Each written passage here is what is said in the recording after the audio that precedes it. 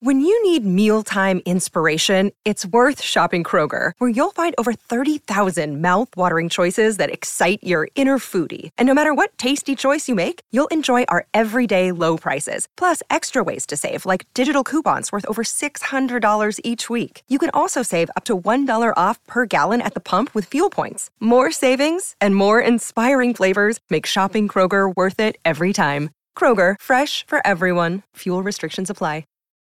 What does Colgate mean by live life to the brightest? Could it be a rich glass of red sipped inside a Parisian cafe on a snowy night when my gaze is met by a tall, mysterious... brushing is directed with Colgate Optic White Pro Series toothpaste gives you a visibly whiter smile in just 3 days, so you can live life to the brightest and finish that glass without worrying about teeth stains. Colgate Optic White. Find it at all major retailers.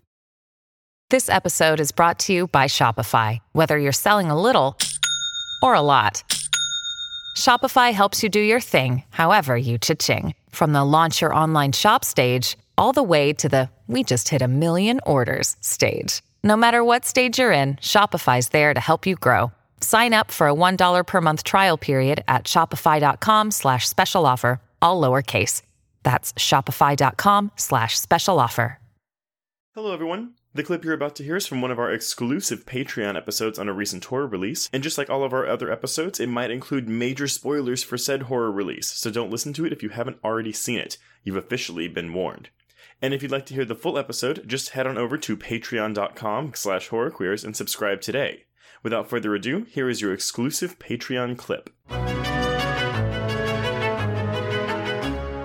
So before we get too deep into this, Joe, would you recommend this film? So I will. I have a few issues and complaints about it, but overall, I do think that this is a lot of fun. I think it's a good extension of the short. And, honestly, if we do get sequels, I would happily watch them. I would too. And yes, I would also recommend this. I really liked, but did not love this movie. I don't think I'm quite as high on it as everyone else is, and I think you and I are going to be more similar than I was expecting, honestly. Yeah, I actually thought you were going to love this, so I'm a little surprised. No, and again, it's just minor gripes, but I will say I do think the third act is the weakest part of this film. Yeah. I think the screenplay could have used another once-over, but... yeah. I think, the gore is fantastic. The kills are good. I think Eli Roth directs the fuck out of this movie. Sure, yeah. But overall, super fun time that I will absolutely add to my, I don't have a Thanksgiving rotation of horror movies, but if I had one, this would be part of it. I feel like we're actually getting up there in terms of either tangential Thanksgiving horror films or explicitly horror. Well, we have to do a lot of tangential because forever it was just Blood Rage, and now we have this. Yeah.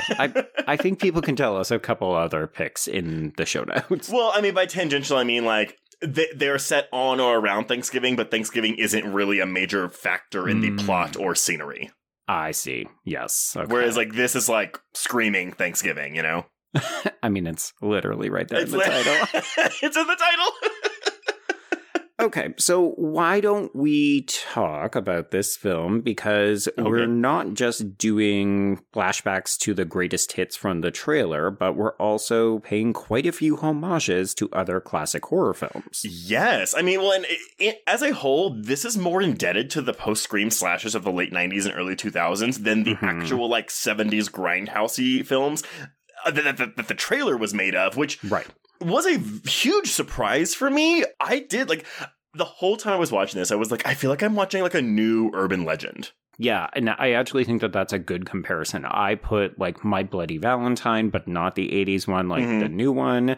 This is very much almost a remake era slasher film. Because it's weird. I've seen a bunch of people saying, oh, it feels like a post-Scream film. And I think I even messaged that to you. But I don't mean in the, meta self-aware kind of vibe. No. But in the, we're kicking it old school, but we're not trying to look like an 80s slasher film. Well, that's the interesting thing about all of those post-Scream slashers, though. I know you did last summer, Valentine, Urban Legends 1 and 2, whatever. They all, their success, or they were made because of Scream's success, but they feel very much more like an 80s slasher just with a 90s aesthetic slapped onto them. And so, yes, I agree with you on that. This movie... it has jokes. It is funny, although I do think it takes itself seriously, but not too seriously. Yeah, because some of the deaths are so fucking ridiculous that you're like, well, this is Eli Roth taking the piss. I mean, Joe, when that dad got hit the pole through his face in the truck and then the blood was just spraying on his daughters, I died. You cackle. Yeah, you have to.